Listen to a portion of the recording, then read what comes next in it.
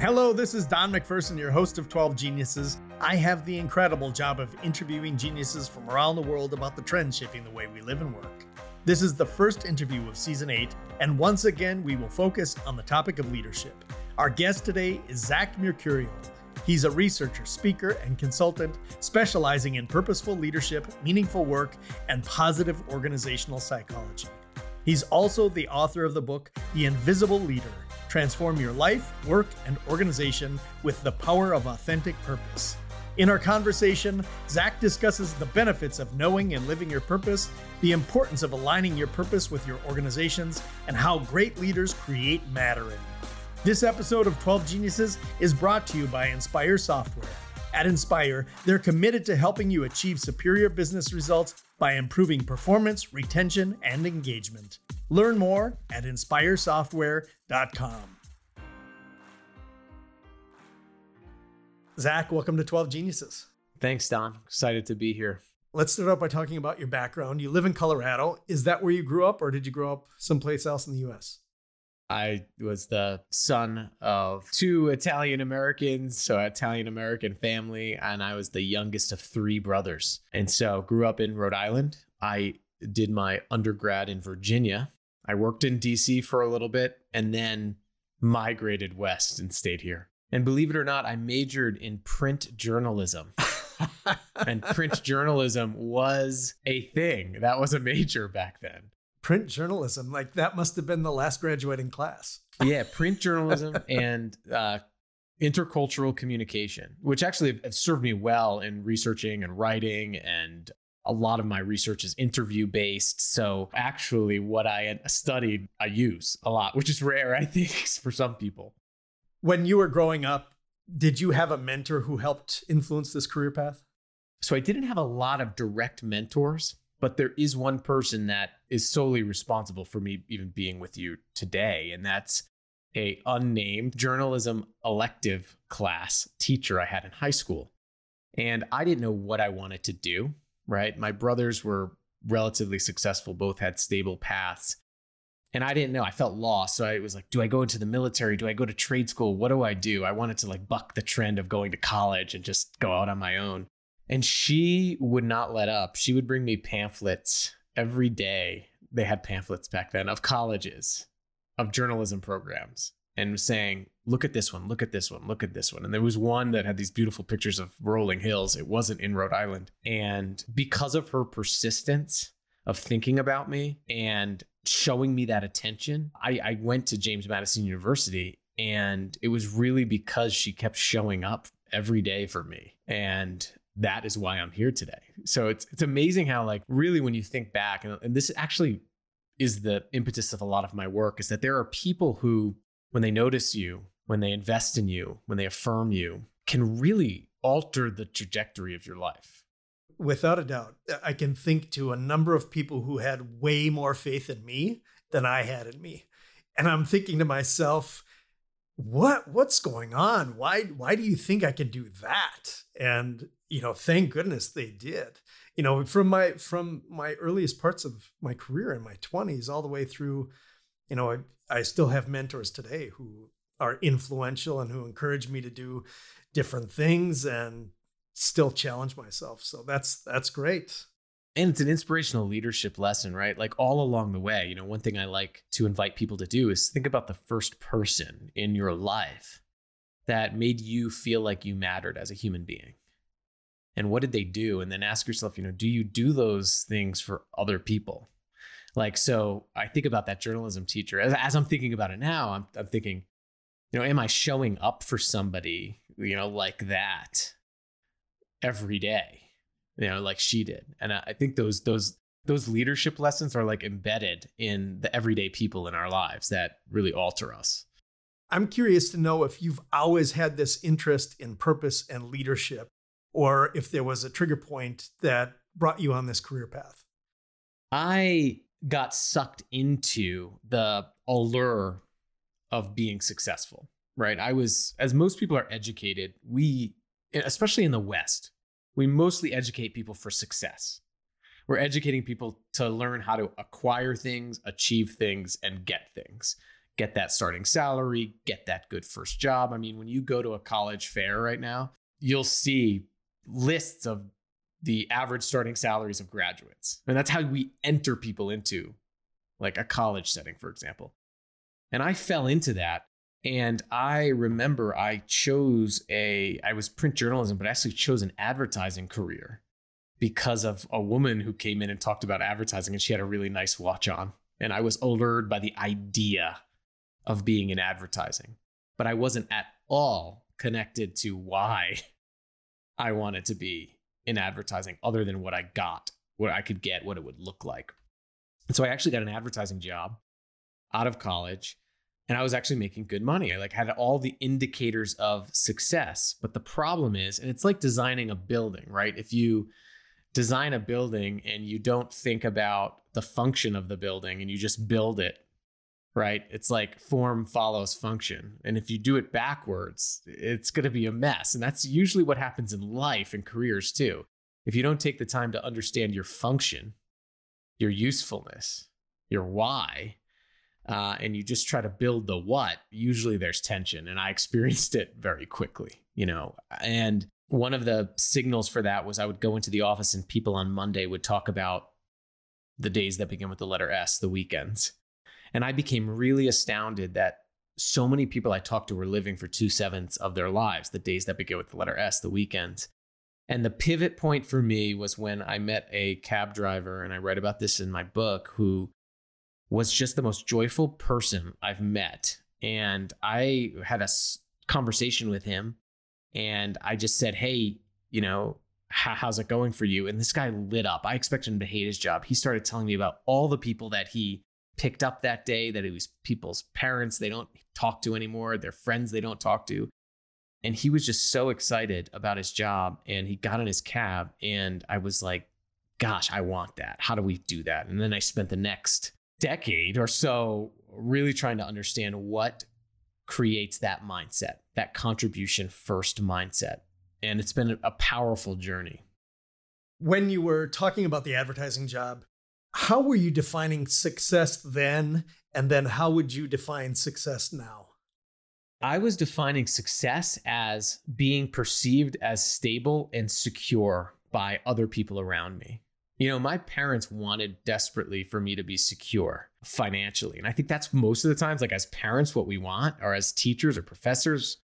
But the problem is that it's a very tenuous security, because when you can't do the thing that gives you security, then what? I think we saw that in the last 2.5 years with the pandemic. And I think what I realized was throughout that process was that the ultimate security is a sense of self-worth, right? A sense of a belief that you matter. And I think that transcends career, it transcends job, and it's way more stable. And so now I believe the sense of success is filling a meaningful need, using your unique strengths to make a unique impact wherever you are.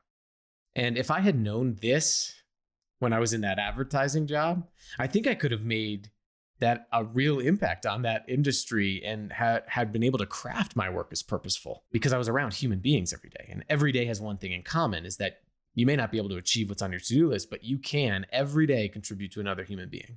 It's always accessible. And that's how I view success now. What sorts of benefits are there individually and organizationally when you have people who know and live their purpose? A lot of research is beginning to show that purpose isn't out there waiting to be found. It's usually right where you are, waiting to be acknowledged. So there's a big difference between having purpose and being purposeful. So having and knowing your purpose is knowing the contribution you want to make. But being purposeful is contribution-centered thinking, being, and doing where you are right now. It's the difference between, getting up in the morning and saying, oh, what do I have to do today? And getting up in the morning and saying, how is what I'm going to do today going to impact other people? It's a lens. It's a mindset. And that's why I think being purposeful is accessible and is the pathway to discovering your purpose. And from a benefits perspective, when we think about purpose as the reason for which something is done or created, or for which something exists, something's use or usefulness, the crux of why purpose works in the research is self-transcendence. contribution. And studies from UCLA's Semel Center for Neuroscience finds that there is a part of the brain that's actually seems to be hardwired for altruism, for contribution. And we get a reward of serotonin, oxytocin, and dopamine when we even think about our contribution. So there seems to be something primal, right, biological about our need to contribute. So purpose isn't necessarily some social sciences trend. I think it's very biological, it's very ecological. And when we think about our purpose, when we can approach our day from a contribution-centered mindset, we get those benefits. There's research that indicates the National Institute of Health did a longitudinal study that indicates that we actually live on average 7 years longer when we have a high sense of purpose in life, when we think about our contribution on a daily basis. And one of the reasons for that is that while results and achievements tend to push us for the short term, purpose, contribution, because the object of our behavior is outside of ourselves, it exerts a pulling force. It can increase resilience, increase job satisfaction. People who have a sense of purpose are 4 times more likely to be engaged in work. But I don't want to get lost in the statistics because I want to go back to the fact that it's also seeming to be a survival instinct, that when we don't know our contribution, we tend to psychologically wither. What do you mean by that? Well, when we don't have that pulling force, when we don't have that energizer. For example, one of the presumptions of even just your day is that you matter and your life matters. It's the animating force of getting out of bed, going to the next meeting. That presumption that I and what I do is somehow important is the animating force of everything else. Otherwise, you wouldn't do anything. And when we don't have that belief, when we don't believe that we have a contribution, when that fades, that animating force is gone. And that's a lot of what you hear now. Adam Grant had a great article recently on the science of languishing, which is, it's not depression, but it's just feeling like a sense of loss of direction, loss of harmonized energy, loss of a reason to carry on. Viktor Frankl, the author of Man's Search for Meaning, has a great formula for this. And he says, despair equals suffering minus meaning.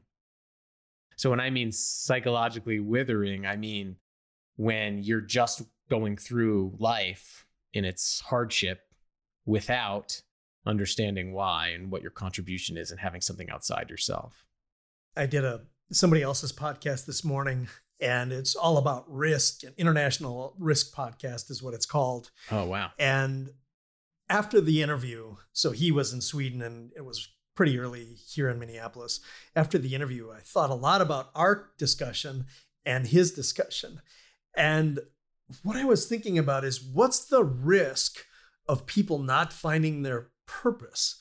And I began to wonder if our political polarization has been widened as a result of people not necessarily having purpose and then moving toward the fringes, whether it's to the right or to the left politically, and that becoming their purpose. And I wonder if you believe that or if you have any thoughts on that. I think that people are searching for significance, and a lot of times they're not getting it in their communities at large. They don't see it in their societies. They may not be getting it in schools. I mean, there was a study of over 66,000 kids from 6th grade through 12th grade. They asked this sample, how many of you all think that your teacher would notice if you were absent? Over half of that sample indicated that they did not think so. Upwards of 30% of people in worldwide studies indicate they feel lonely. Upwards of 40% of people say they feel forgotten on a daily basis. So people now, I think, are competing for significance, and trying to find that place, whether it's online, whether it's in a very niche group, to feel significant. But the other risk, I think, of not having people not even discover their purpose, but believe that they matter, is that when someone doesn't believe that they matter, it's very easy for nothing to matter, right? So it's very easy to not get involved in our communities. It's very easy to not get involved in our real relationships. It's very easy to not pursue change when you don't believe that you matter. So I really think that mattering comes first. I mean, and I actually think it's the It's the epidemic within the pandemic, that's been revealed over the last 2.5 years, that people are demanding dignity and they'll go to the fringe to find it. You've said there's a compelling purpose for every job. I couldn't agree more. I don't care what you're doing. If an organization has a job for you, there's purpose behind it. Now, whether you or your leader are reinforcing that, that is a critical point. And so what would you say to somebody who says, my job's meaningless, it's a dead-end job, there's nothing here for me? So for someone who's feeling like they have a dead-end job or it's meaninglessness, one of the questions that I ask people is, one, do you have strengths? And most of the time they say yes. And two, will you see people today? Will you interact with people? If they say yes, I say then inevitably your job has purpose, because you can use your strengths to contribute to other people. And when the Suez Canal was blocked by that big ship earlier, a couple of years ago, right? There's this great photo where there's this singular backhoe digger, right? Digging at it. And it was blocking up like global trade routes. And I was just thinking that this guy, right, who is this operator of this backhoe, is responsible for global trade right now resuming. And this is what I mean by you can't not matter. Like, you are a part of a bigger system, and everything that you do, you put inputs into the system. And I will say this is something I tell my college seniors all the time that I teach, is that no job exists to pay you, right? No good hiring manager is like, hey, let me create a job to give somebody more of our money. Every job, right, exists to solve a human problem. The result is you get paid. One of the things I've learned in my research with janitors, we did a 1.5-year study and I embedded myself with a group of 8 janitors at a university, is that purpose is not pleasurable. One of the things that I think is eroding our workforce is this false notion that a job should be pleasurable, right? But, staying up with my kid while they're sick all night is not pleasurable, but it is purposeful. And one of the janitors said to me, my favorite thing about my job is when I have to clean the bathrooms in the dormitories on a Monday morning after the weekend. And I said, what do you mean? And she goes, because it's the thing I hate most. So I have to say to myself, I'm cleaning this bathroom so that these kids don't get sick. So what we find is that if you're in a job right now and you feel like it's a dead end job, find your so that. Add that to the end of this. I'm doing this task so that what? And you will find purpose there. When I used to do a lot more public speaking, I would talk about meaning and purpose. And I would use an example about a janitor and how the manager matters in this. So if the manager says, your job is to mop the hall and empty the garbage, I'm probably not going to be motivated to do that. But if the manager says, you're so important because you keep us safe and healthy, wow, that's way more motivating. I'm going to attack my job. I keep all of our students and all of our faculty safe and healthy in this environment. That's my job. That's important. I need to show up to work on Monday. Yeah, when people feel replaceable, they will act replaceable. Some of the business leaders that I've talked to are surprised at the Great Resignation, but they've said things, especially in manufacturing, like, we just can't hire people. They'll just go somewhere else, right? When you treat people as just some labor tool that'll just move around and they're just an object, then people will feel replaceable. But when people feel irreplaceable, and I think this is what you're getting at, they will act irreplaceable. They'll show up, they'll commit. It's like if I were to ask you, hey, do you want to come to a dinner party tomorrow? And you're like, yeah, I'll come. But then tomorrow morning you wake up and you're like, I don't really want to go. It's pretty easy to get out of that, right? But if I was like, hey, Don, do you want to come to this dinner party tomorrow? I need you to bring dessert. And then you wake up tomorrow and you're like, I don't really want to go, but Zach needs me to bring dessert. That psychologically is how making sure that people feel and know the purpose in their work works to inspire commitment and engagement. So your story is right on. Earlier in our conversation, you talked about this taxi driver and how he was really thriving in his environment and loving his job. How do we get more people there? How do we get more people to just love in a job that might seem dangerous or might seem like it doesn't have a purpose. How do we get them to love their work? I think the good question here is, how do we create the conditions where it's as easy as possible for people to see exactly how their tasks every day and how their strengths that they bring into the work make a difference? And so one of the things that I say is good leaders tell people that they matter. A lot of organizations tell people that they matter, but great leaders have the skill set to show people exactly how they matter. And a couple of ways to do that are, one, to make sure that people have regular evidence of their significance. If in onboarding you say, hey, welcome, you're a janitor at the university. You are here to be part of the educational fabric of the university. And then you never hear a story of how your cleaning work made a difference for a student in your 5 years being there, it's very easy to start believing that your work doesn't matter. So leaders, I think, are purveyors of meaning. Leaders can create the conditions and the evidence of people's significance. So regularly, routinely, and authentically collecting and telling stories of the work's impact is profound. Affirming people. That janitor I talked to, her name was Ellen, and she said that her favorite part of the job was cleaning these bathrooms, and I was just shocked. But you're right. It goes back to the leader, because she said to me in her first week on the job, she was miserable. She said that it was the only job that would hire her. She was near homelessness when she got this job. She was saying to herself, I wish I could have done something more with my life. I'm just a janitor. And she said she had a supervisor that pulled her into a break room and pulled out a dictionary and defined the word custodian for her as a person responsible for looking after a building and everyone in it. Now, that short act of showing her the evidence of her significance shifted her belief system from I'm just a janitor to I'm cleaning this bathroom so that these kids don't get sick. So making sure that you're linking people's everyday work to its inevitable impact and providing that evidence of significance through affirmation is absolutely a critical skill. Leaders need to make sure people have regular evidence of their significance. You said there were two things. Did you mention the second thing? Story collecting and storytelling. So making sure you're regularly sharing evidence of the work's impact.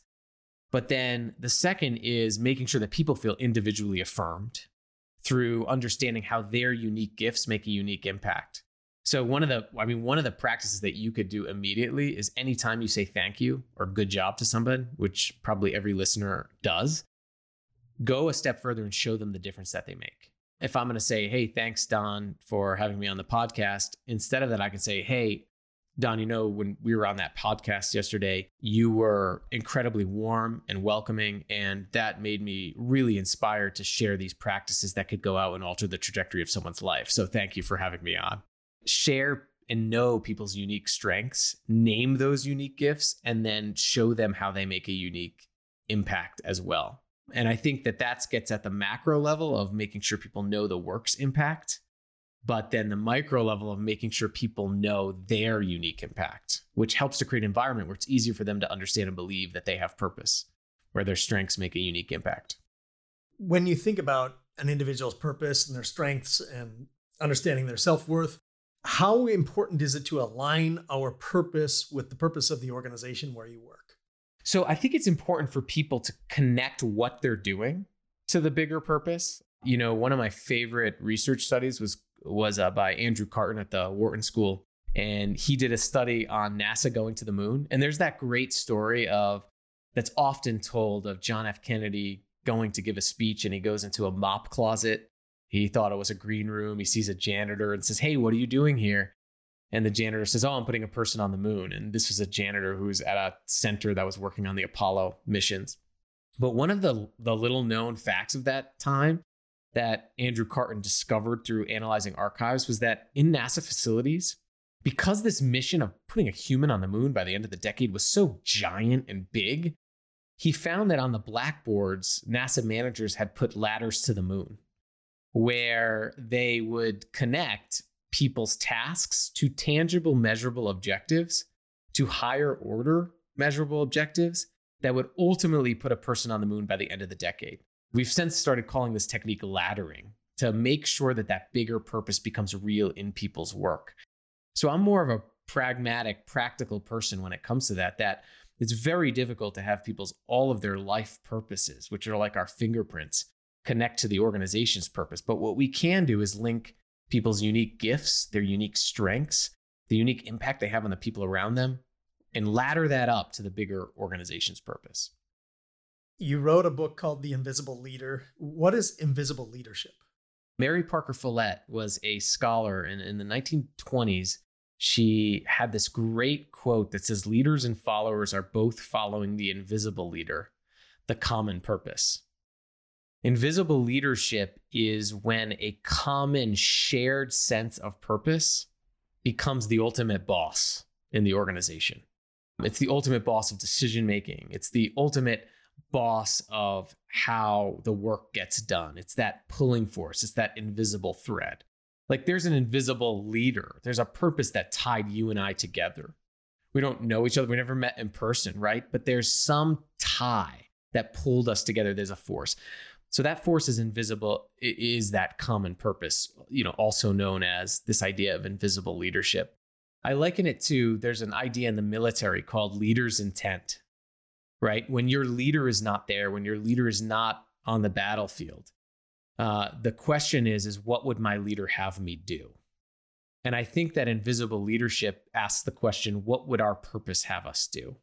When a leader embraces this idea of the invisible leader, the common purpose, it's essentially to get your ego out of the way and let the contribution take over. Let the shared contribution take over as the pulling force in the organization. A lot of the problems that we have today, really big problems, war and climate change, racial injustice, they seem so daunting.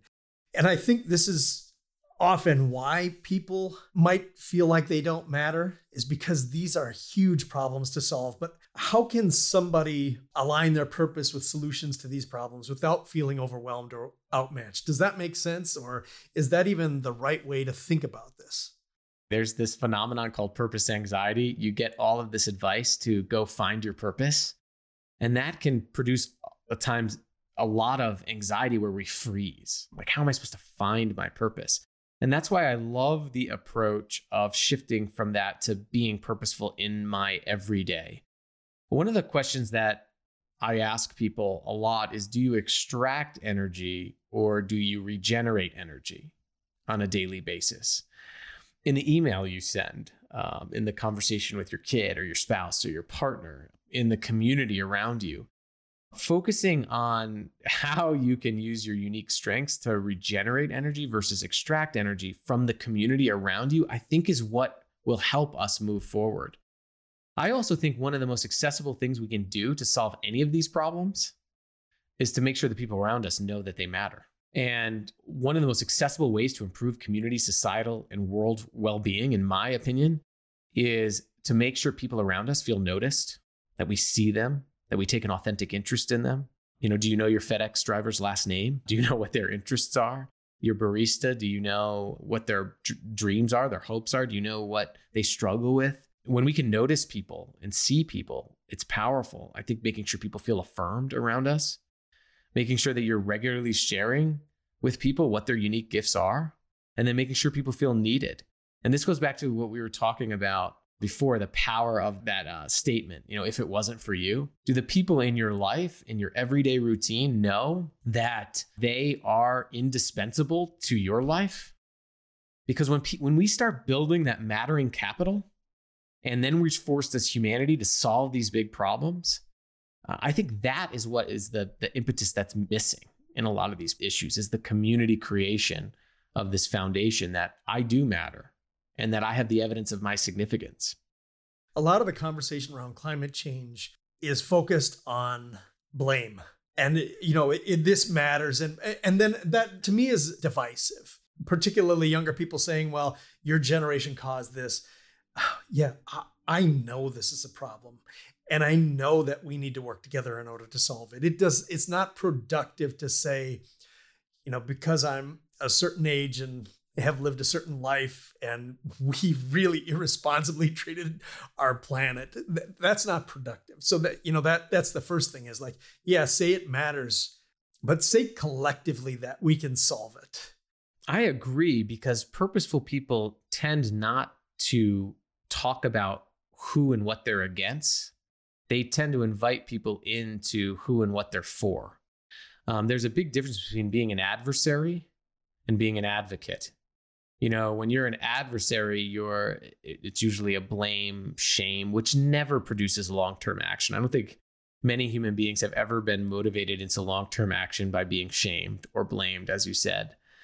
But when we can be inspired by having our perspective be valued, but then have others share their purpose with us of what they envision the world could be like for everybody, including you, who may be not on my side, because of this world we could create.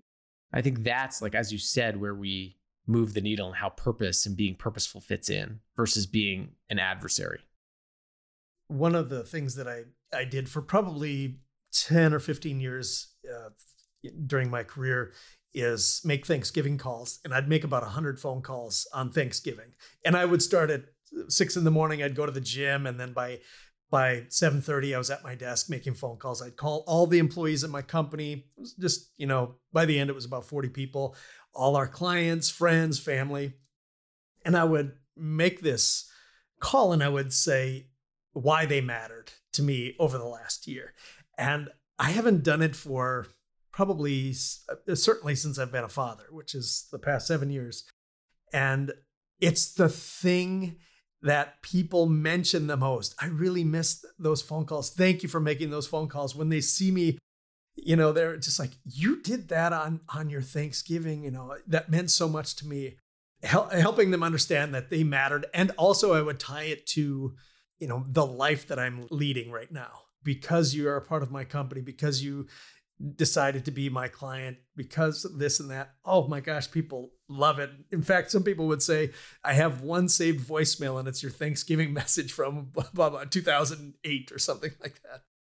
If you want to see the power of mattering, when you're in a bathroom at an airport and there's a custodian in there, usually there will be, go up to him and say, hey, I just want to thank you for what you do, and watch what happens. It'll probably be startling, because if you'll notice, everybody just shuffles by those people.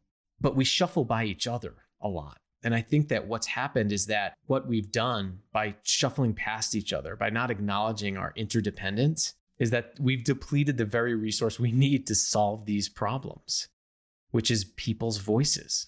Why would I share my voice if I feel like I'm invisible in my job where I spend 35% of my waking life? Think about that person. We'll go back to the top, right? Think about the person in your life who changed the trajectory of your life. You could be that person today for somebody. And I think we need more of that. The most beautiful, warmest smiles I've ever gotten often come from homeless people. You say hi to them and you smile and you genuinely notice them. My gosh, like that's so rare to them. And they're so happy to return that. And just think about what you were saying about mattering earlier. Like this other person sees me as a human, sees me not as a nuisance or whatever. So, like the climate change conversation, or like the war, all of these things that are going on, when we're trying to make change with people, do we see the people that we're trying to make change with, or do we see the people that we're trying to bring on to our purpose first? Do we acknowledge them? Do we affirm that they are, they may have different views from us, but they are irreplaceable human beings living lives as vivid and complex as our own, right? And that takes a purposeful perspective, and it's relatively missing. And what tends to happen after upheaval events like this, the research shows, is that there's actually a collective search for significance that tends to happen. There's a bunch of things going on right now. People are reflecting on the quality of their jobs, their lives. There's rising calls for social justice, rightfully so, that are in the mainstream conversation. We have unemployed people returning to work. We have people more than ever that have job plus health insecurity. And all of these things, I think, are coming together right now for this big question of why me, why here, why now? And one of the things that I think we can do as leaders, and I mean leaders, anybody who influences another human being, is to help people answer that question. Because you can get a collective meaning deficit again, which is, it gets back to that idea. If that happens, when people don't believe they matter, it's hard for anything to matter for them. Do you personally have a clearly defined, written down purpose? I did. And then it changed a few years ago. And it changed because I was working with a coach, and I was like in the process of doing preparing a TED talk. Didn't end up getting selected, but I remember saying, I don't really have a tragic story to tell. And, I don't think anybody would really want to hear from me. And he said, that's your tragic story. And I said, what do you mean? He goes, I want you to dig into that, why you think you need to prove your significance.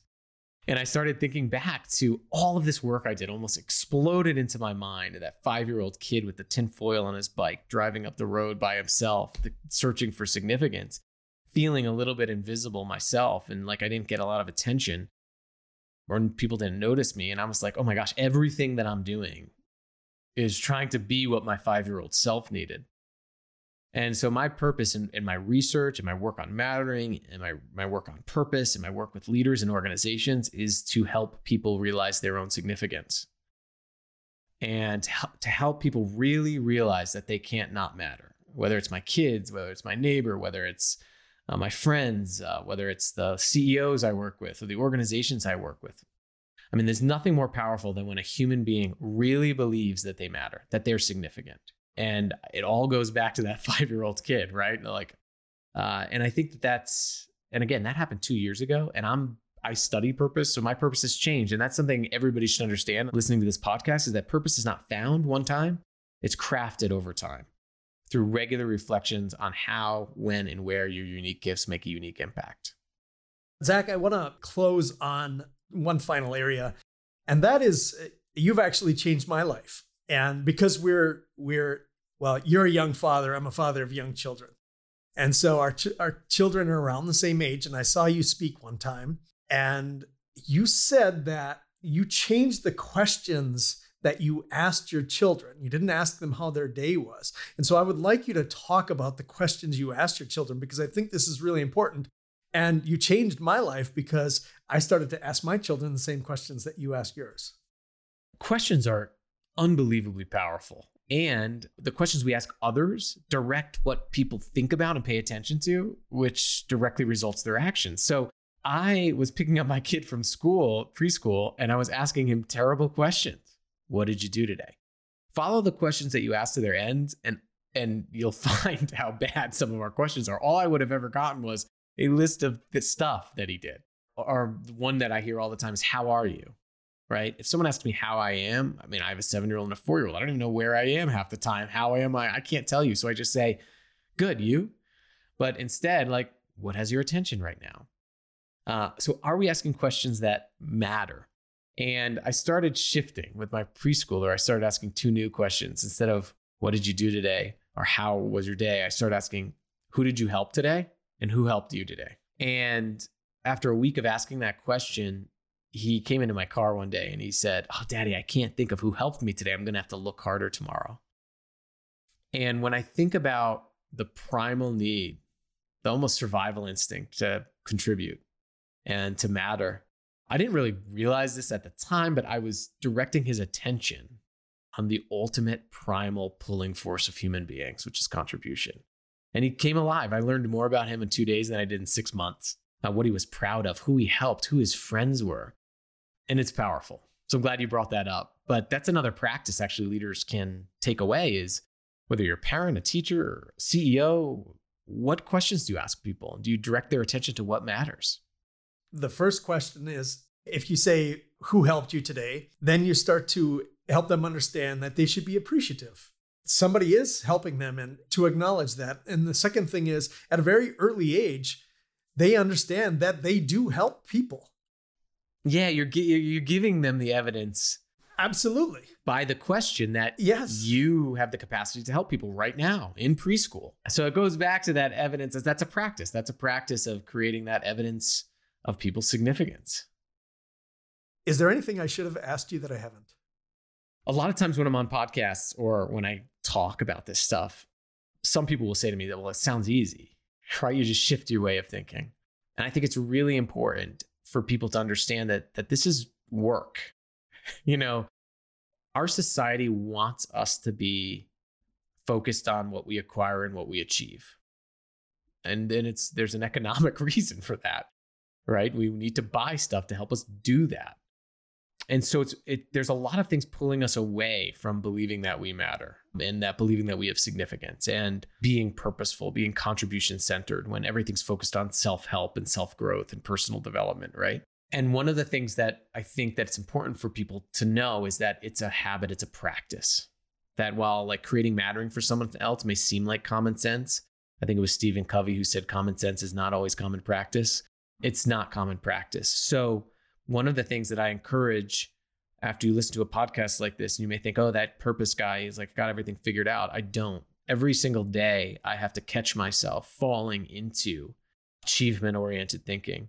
One of the things I write to myself every morning is, and the answer to that question, how is what I'm going to do today going to impact other people? And I write down people's names that I'm going to meet with. And I think about their lives and their families and their friends. And even if it's someone I disagree with or have to say no to, but that takes work. That's a habit. So what is 1 to 2 habits you can take away to start this work of being purposeful? And so I just want to make that clear that this is not easy. It's not a one-time fix. It's a sort of lifetime of habits, and we don't really ever arrive at this.